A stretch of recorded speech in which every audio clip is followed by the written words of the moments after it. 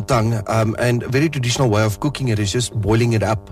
And it's just to soften it, because obviously it's one of the stronger muscles in the animal.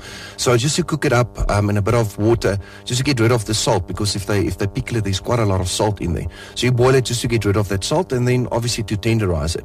And what we've done is basically just remove that top little part. When you take your hands over it and you can actually feel it, it's like that rough sensation, like a tongue texture, like a tongue, almost like a cat's tongue. If you know how that feels. No. If it licks you like that, it's more or less the same. And then that's why we need to remove it, so that you don't get that texture when you actually eat it. But with that, I also made a nice homemade sweet mustard.